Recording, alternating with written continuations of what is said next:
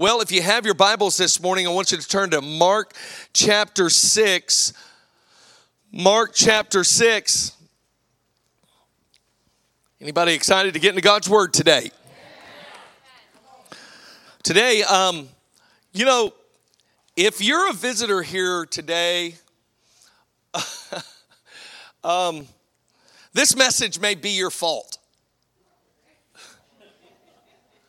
It might be your fault. Because this message, I tell you, it came like a download to me. And as I was just kind of stewarding over it, I'm like, Lord, who are you talking to? He says, they'll be there. They'll be there. And so I just want you to know, everybody, if you're here, this message is for you. But I feel like there are some people here who came to church who did not need to hear just another polished sermon. And so today this message is just a little bit different. It's not 3 points, there's actually 7. It doesn't mean I'm going to preach that much longer. It just means there's 7 points. And I want to help everyone transition into the season that God has us in, which for us here at Calvary, God has been speaking one word to us. It's harvest time. It's harvest time. It's now. It's not coming. It's not somewhere off in the distant future. It is right now. It's harvest time. It is time to see harvest in your family. It's time to see harvest in your finance, on your job, in this community. It is time to see harvest. We're not putting it off anymore. It's now. And we know the Spirit of God is moving. But inevitably, when God tries to bring a people into a new season, there are those who kind of drag their feet. Anybody in here who is reluctant to change? All of the hands should have went up. All of them. Next week's sermon is on lying, okay? And we'll get everybody, get a word for everybody. No, nobody likes change, but in order to go into something fresh and new that God has for you, something has got to change. Even good things. In order to step into God's purposes, God's greatness. And so we're going to be talking today about transitioning into a new season. If you have the Bible app, you can launch the Bible notes through the Bible app. Go to calvary.online and click today's message. All the notes will be there for you. And just make sure that you're paying attention to what God is saying to you.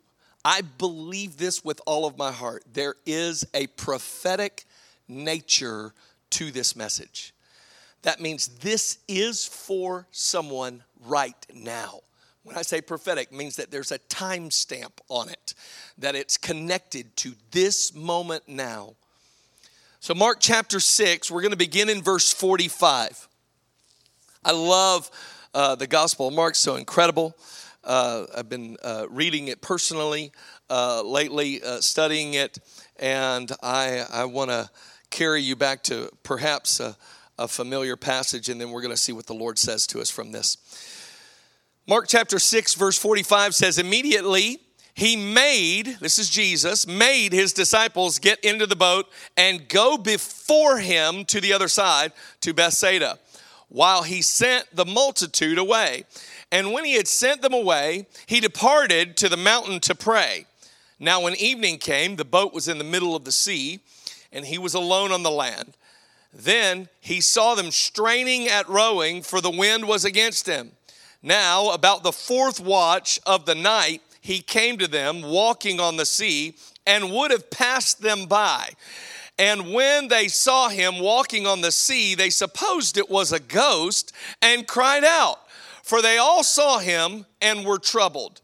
But immediately he talked with them and said to them, be of good cheer, it is I. Do not be afraid. Then he went up into the boat with them, and the wind ceased. Now listen to these words. And they were greatly amazed in themselves beyond measure, and marveled, for they had not understood about the loaves, because their heart was hardened. Let's just pray one more time. Father, in Jesus' name, I ask this morning that you would give us ears to hear what you're saying. Lord, I don't want to say anything in my own strength, out of my own intellect, but I do want to say what you're saying to your people, that they might be encouraged and established and transition into a new season. Father, thank you for hearing this prayer and moving by your Spirit in Jesus' name. Amen. You know, if there is one issue that has landed on the church, one hot button topic that it seems as if the church is beginning to grow in, it is this idea of sonship. It's the idea that we are to connect at a greater level with the idea of being a son or a daughter of God by the grace of God through the Son of God, Jesus Christ, rather than connecting more to the idea of our failures, of our insufficiencies, of our sin. You know, meaning this, that we are more connected to who we are by the grace of God than who we used to be before Christ. Do you understand that? And the church is beginning to grow in this idea of sonship. And I believe that in order for us to get into the next season, you and I have to function as sons and daughters of God, redeemed people who have experienced the fullness of God through Jesus Christ and His Spirit. Now, God wants to empty us of any tendency that would keep us from entering into harvest.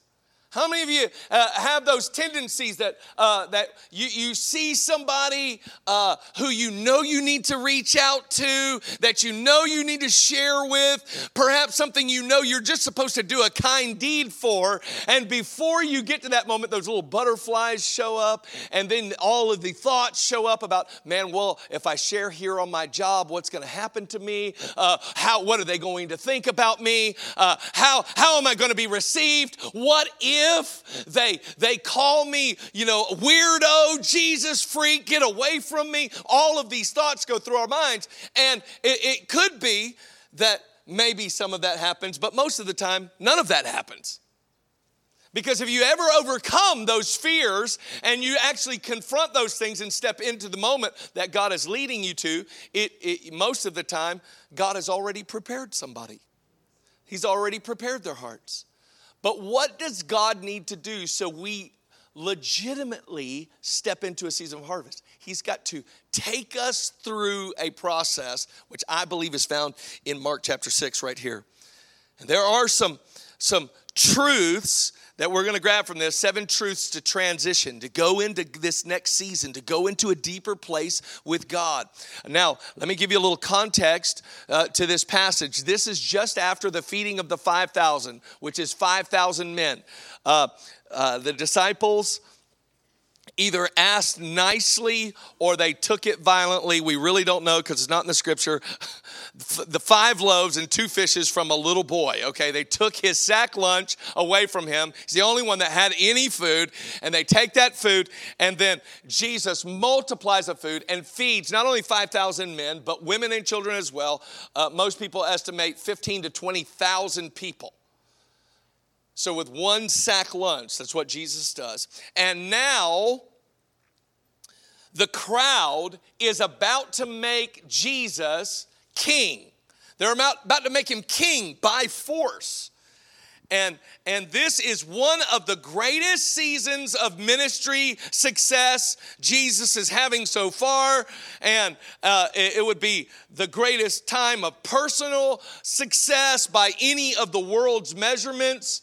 The disciples must have been glowing, all they had at the beginning of the day was simply a sack lunch that was either borrowed or forcefully borrowed. And what they left with was 12 baskets full. There was more than enough. And there are all of this personal success and ministry success that any of them had ever experienced. So that is the context.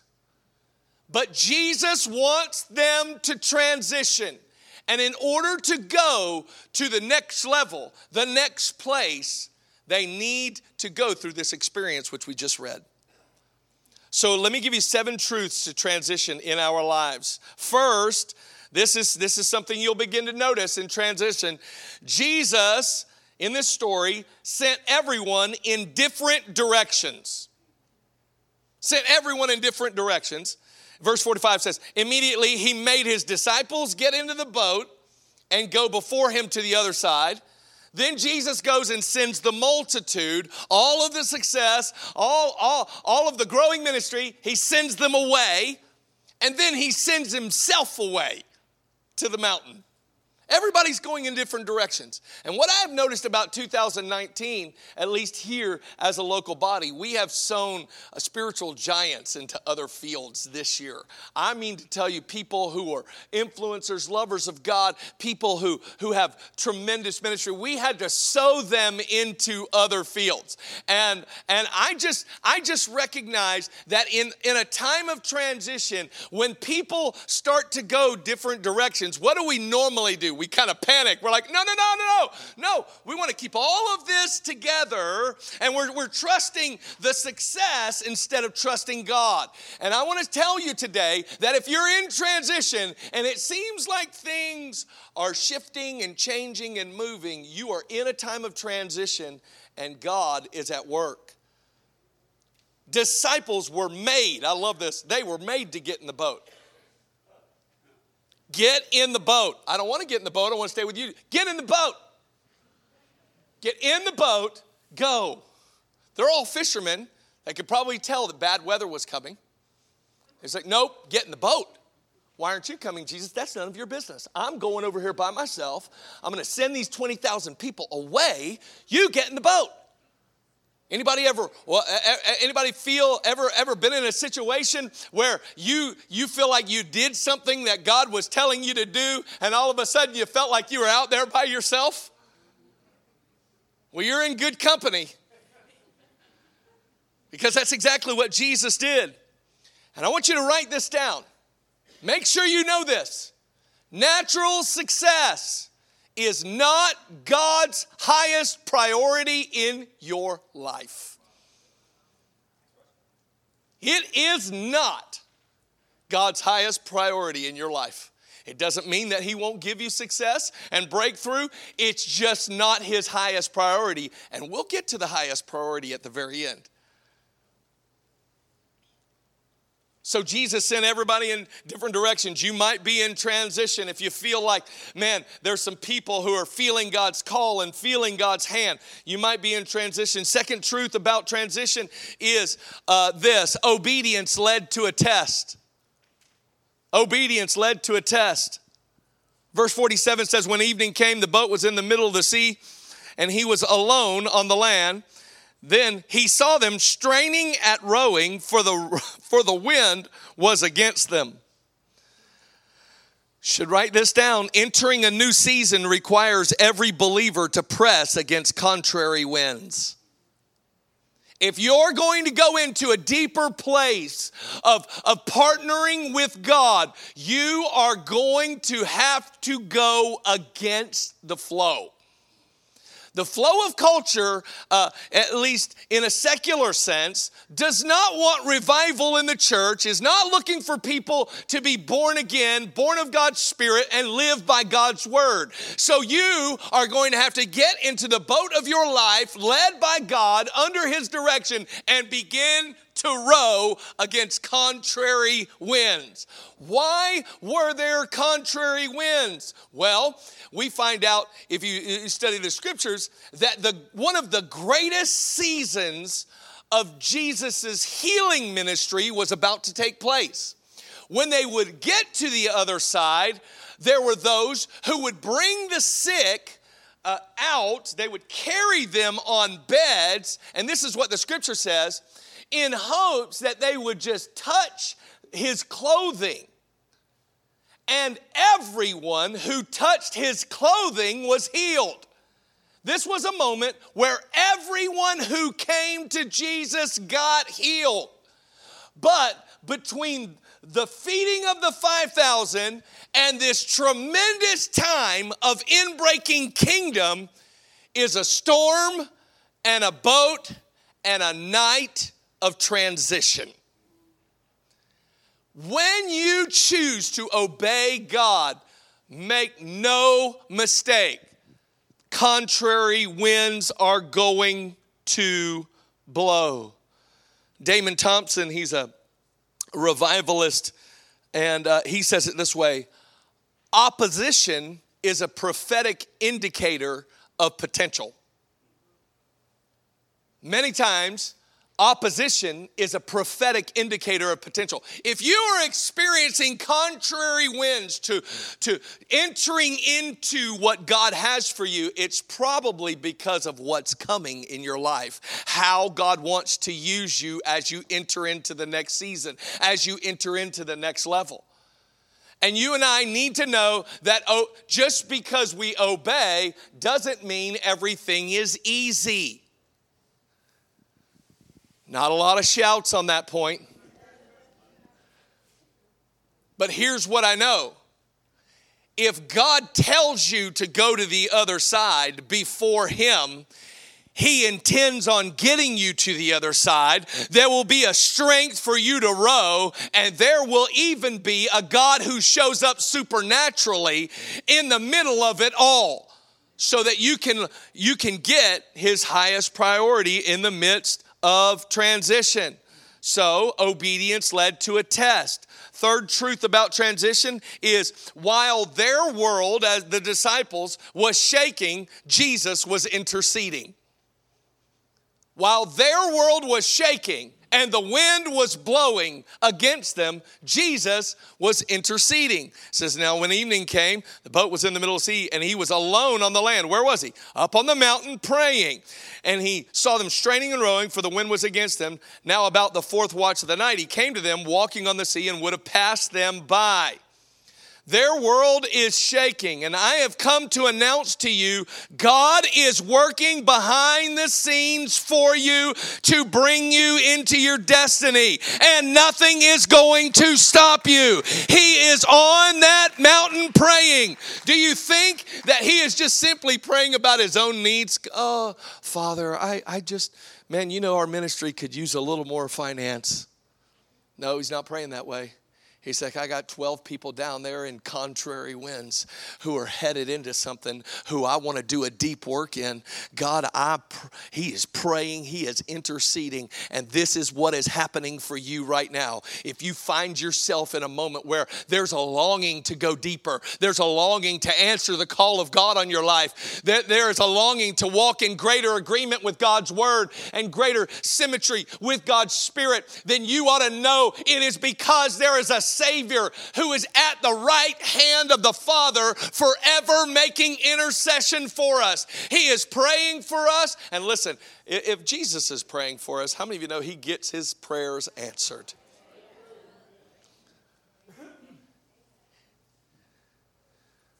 Nothing is going to stop us when we say, God, I'm going to do what you told me to do. Romans 8:31-34 says, what shall we say to these things? If God is for us, who can be against us? He who did not spare his own son, but delivered him up for us, how shall he not with him also freely give us all things? Who shall bring a charge against God's elect? It is God who justifies. Who is he who condemns? It is Christ who died, and furthermore is also risen, who is even at the right hand of God, who also makes intercession for us. And I want you to see this quite possibly in a new light. The result of Jesus interceding was him coming to them in signs and wonders. Because he prayed and then waited. Anybody ever been in that gap before? The gap between promise and fulfillment. You got a promise from God. And you're kind of like, God, what are you waiting on? What are you waiting on? And it could be that he is working something in us so he can work something through us. And so here he is waiting, but Jesus is interceding. And as a result of his intercession, he comes walking on water. Now, here's why I believe, and I think this is right, why I believe Jesus walked on the water. You see, in the Gospel of John, we find Jesus declaring this. He says, I only say what I hear my Father saying. And then he makes this other statement. And I only do what I see my Father doing. As a result of Jesus going into his prayer time, I believe the Father shows him walking on water. And I love this about Jesus. He's walking on the water in the midst of a storm, in the midst of the wind. And notice what the scripture says. And he would have passed them right by. He would have passed them right by. And so here's the good news for you. Your storm is no problem for Jesus. Your storm, your winds, your struggle, your strain, the things that are holding you back, no problem for Jesus. He's just going to walk right on by. He would have just walked by. I'm like, why is that detail in there? Because he's victorious.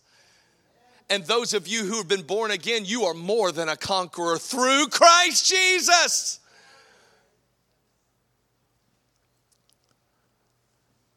So that's why we need to know that when the world is shaken, Jesus is interceding. There's a fourth truth in transition. God's timing is perfect.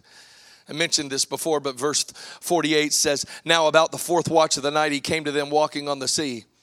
Now in the fourth watch of the night, it is very, very dark. It's the darkest time, 3 to 6 in the morning. Anybody ever been in the deep woods in the fourth watch of the night? By the way, the Sea of Galilee is a very low place. It's surrounded by mountains. There would not have been a lot of light. It would have been very, very, very dark. And here they come. Here comes Jesus walking in the fourth watch. By the way, in the fourth watch, things look different. I can remember this time a few years ago. I started hunting, and I was hunting in this swamp that I had walked in many different times. And I'm walking through this swamp, but I finished up this hunt, and I began to walk, but it was super dark. Matter of fact, it was a dark moon. There was no moon in the sky. And I have a flashlight, but this area, which I had walked many times before, looked completely different in the dark. And many times, what happens in those dark times is when we don't recognize and when we get comfortable, we kind of freak out. And I want to say to you, if you're in a dark hour of your walk with God, if you feel like, man, things are shaking, I don't understand what's going on, listen, calm down. Now, when I got turned around in the swamp, I did something smart. I sat down. And I had some friends who were going to be coming up the road in an F-350 diesel that I think you can hear from about 3/4 of a mile away. And so as soon as they pulled up to that location, I had a bearing. There was a sound. There was something in a dark area. Even though I had felt completely lost, all I did was sit down. And when I heard the sound, I was able to come out of that place, even though I didn't recognize it. And listen, here's what I don't want you to do. I don't want you to freak out. I don't want you to give up in a dark hour. Jesus is coming walking. There is a sound of a Savior approaching. You can't see, but He can see perfectly. It could be that your vision right now is blurred by the circumstance. But I have good news for you. You're about to break into a new season, and Jesus is coming to you in miraculous power. Let me give you another truth. Fifth truth is this, is that it is in this time that orphan tendencies get exposed. Remember, the greatest thing that God wants to do in this hour is to help us to walk as sons and daughters. But it's in this moment of shaking, in this moment of transition, that any orphan tendency gets exposed. It says, and when they saw him walking on the sea, they supposed it was a ghost and cried out, for they all saw him and were troubled. Here's Jesus walking on the water. Come on, that's a good amen right there. Jesus is walking on the water. It's Jesus. They know him. And what do? They revert back to something that had been given them by their culture. They are seeing God moving in power, and they're like, it's a ghost. It's a ghost. Ah! I looked up that word, cried out. In the Greek, it means, ah! It's the truth. They just cried out. I don't know what they cried out. I wish. I'm going to ask God for the DVD when I get there. Or by that time, we'll probably be streaming. So here they are. They cried out. They're paralyzed. And let me say this. When God is drawing near in power, all orphans can see as a ghost. Let me explain what I mean to you by that. What's a ghost? It's something dead that haunts you from your past.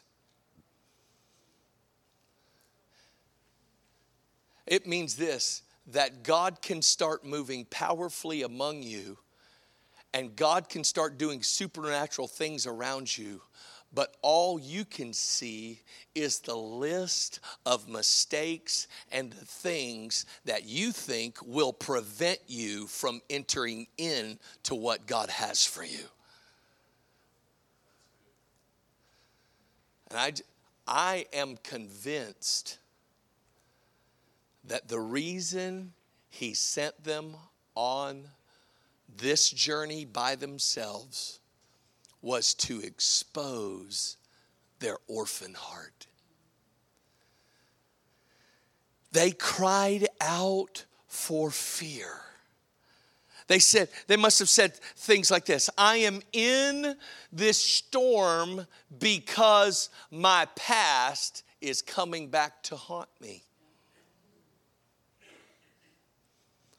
Now, don't raise your hand, but my guess is that most people in the room have felt that way. Felt like something that I did in the past, man, it's coming after me. I want to let you know that Jesus Christ cried out from the cross, paid in full, tetelestai in the Greek. He said, it is finished. It's finished. The sin and listen, the payment for your sin, the payment for God's wrath for that sin was put on Christ. And if you have received Christ, there is no ghost coming other than the Holy Ghost. There's nothing coming from your past to haunt you. This is God allowing their orphan tendencies to be exposed. They cried out for fear, and here this word fear means it's phobia. And this is why people who have an orphan heart often have an inability to move into the next season. They're paralyzed by a wrong perception of God connected to their past. And God has sent me today to prophetically minister to you, to deliver you from every orphan tendency. Let's not put an idea on God that is not Him. God loves you. He sent his son to die on a cross for you. And if he did not spare his son, his only son, to come into relationship with you, he is not going to throw your past up in your face. This is not what God does. God wants to bring you into a brand new season. He wants all of us to enter into harvest, to partner with him in what he wants to do in the earth. But if we live as orphans where all we see are the ghosts that are coming from our past, here's what we do. We paralyze in fear and we never move forward. And God is calling you today to step into who he actually is, a God of power, who is supernaturally not affected by the circumstances that are affecting you. And he's saying, no, God, I'm going to trust. There was a sound that come out of the storm. He said, it's I, which is the sixth truth. The voice of the Lord is released in a time of transition. If you feel like, man, I've been in a dark night and I'm pressing in obedience, here's what you need to look for, the voice of the Lord. You say, how does the voice of the Lord come? Well, I'm going to tell you, primarily, it comes from this book. It comes from this book. In a time of transition, when you don't know what to do, here's what you need to do. You need to go back to the book.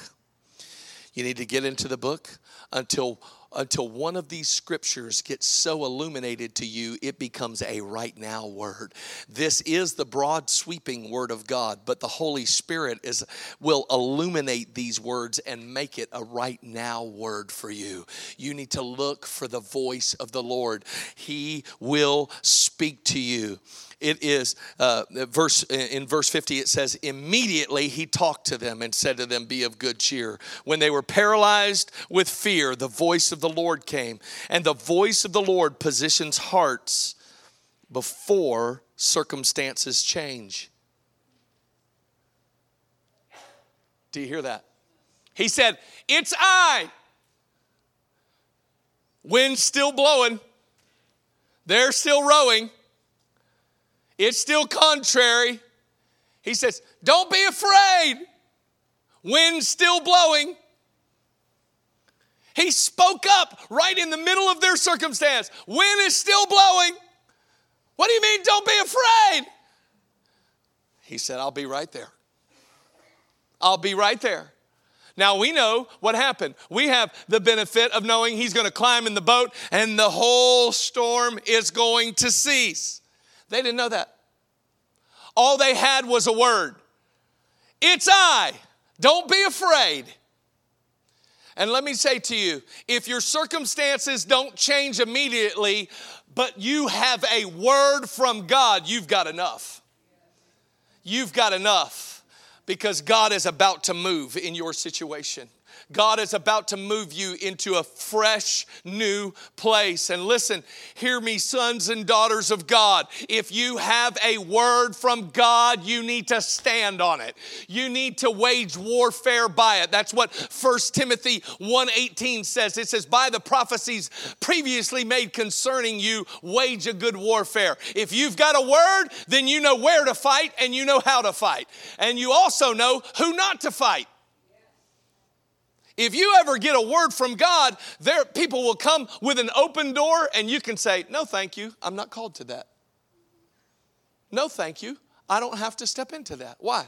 Because I know what God has said to me. And so this is the direction that I need to go. The voice of the Lord is released in a time of transition. And I love this. Just be of good cheer. Try this. In the midst of your storm, be of good cheer. Be of good cheer. Try happy.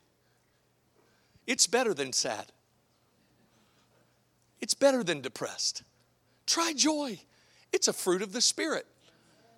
I know people who say they're born again, but the frown marks on your face. You say, I'm just more melancholy. Well, just allow the fruit of joy to grow a little bit. That comes from his presence. Now, I'm going to give you this last truth. I'm just going to wrap this up. What happened to them in the boat, I believe, is what God wants to do in all of us. This last point is this: a fresh faith in Jesus has to be received. If you're going to transition into the next, you've got to get a fresh faith in Christ.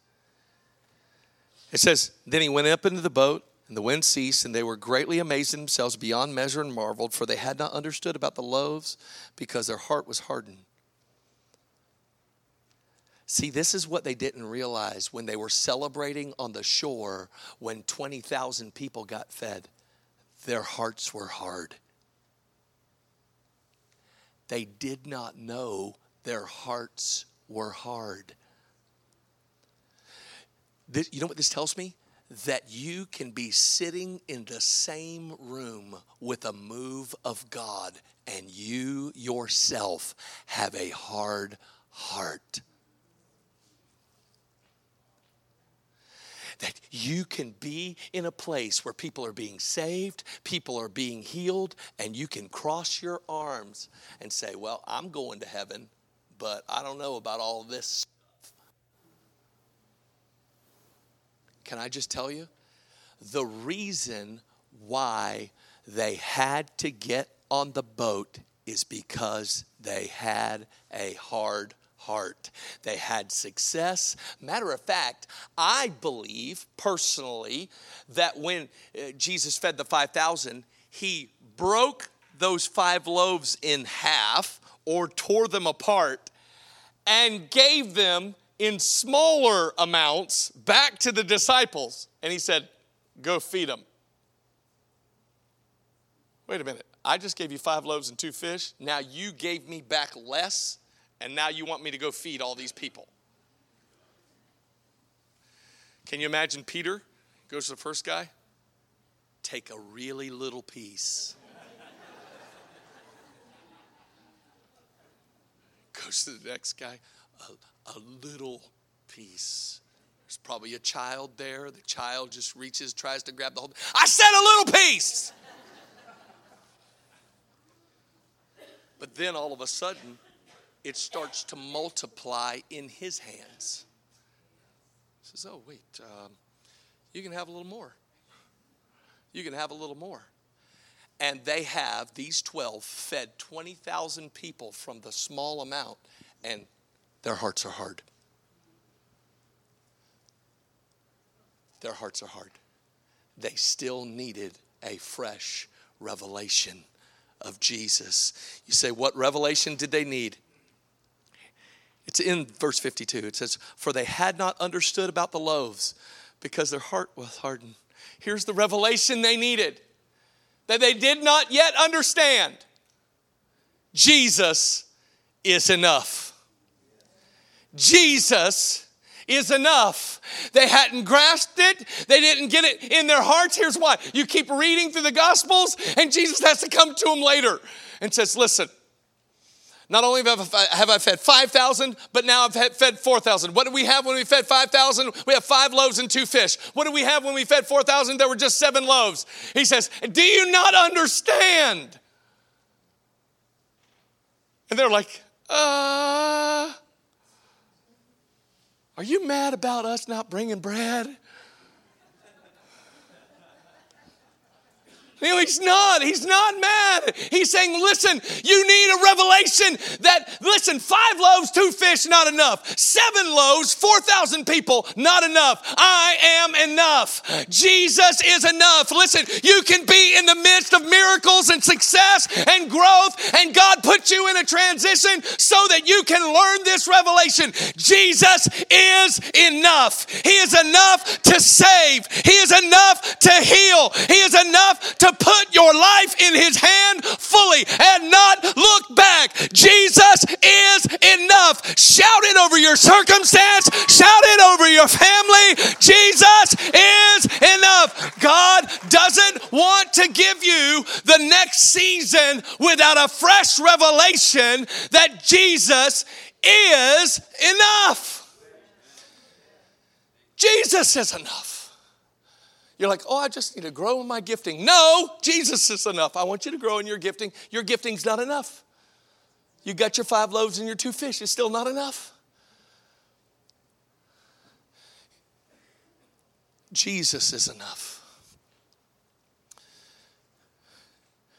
And I have this question today. Is there something about your faith walk with God that reveals Jesus is enough to the people around you?